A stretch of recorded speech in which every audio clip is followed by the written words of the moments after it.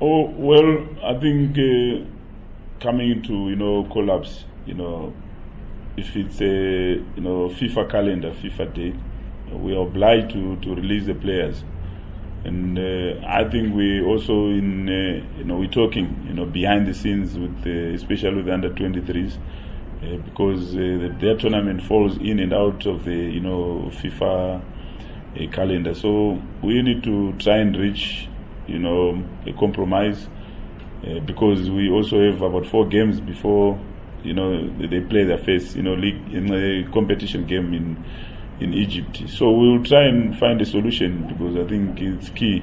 It should be a win-win situation for both sides, and we are also playing very important games during that time. At the same time, those players are also very key for us. They are main players. As much as they are young, but they are already regulars and they are key to us.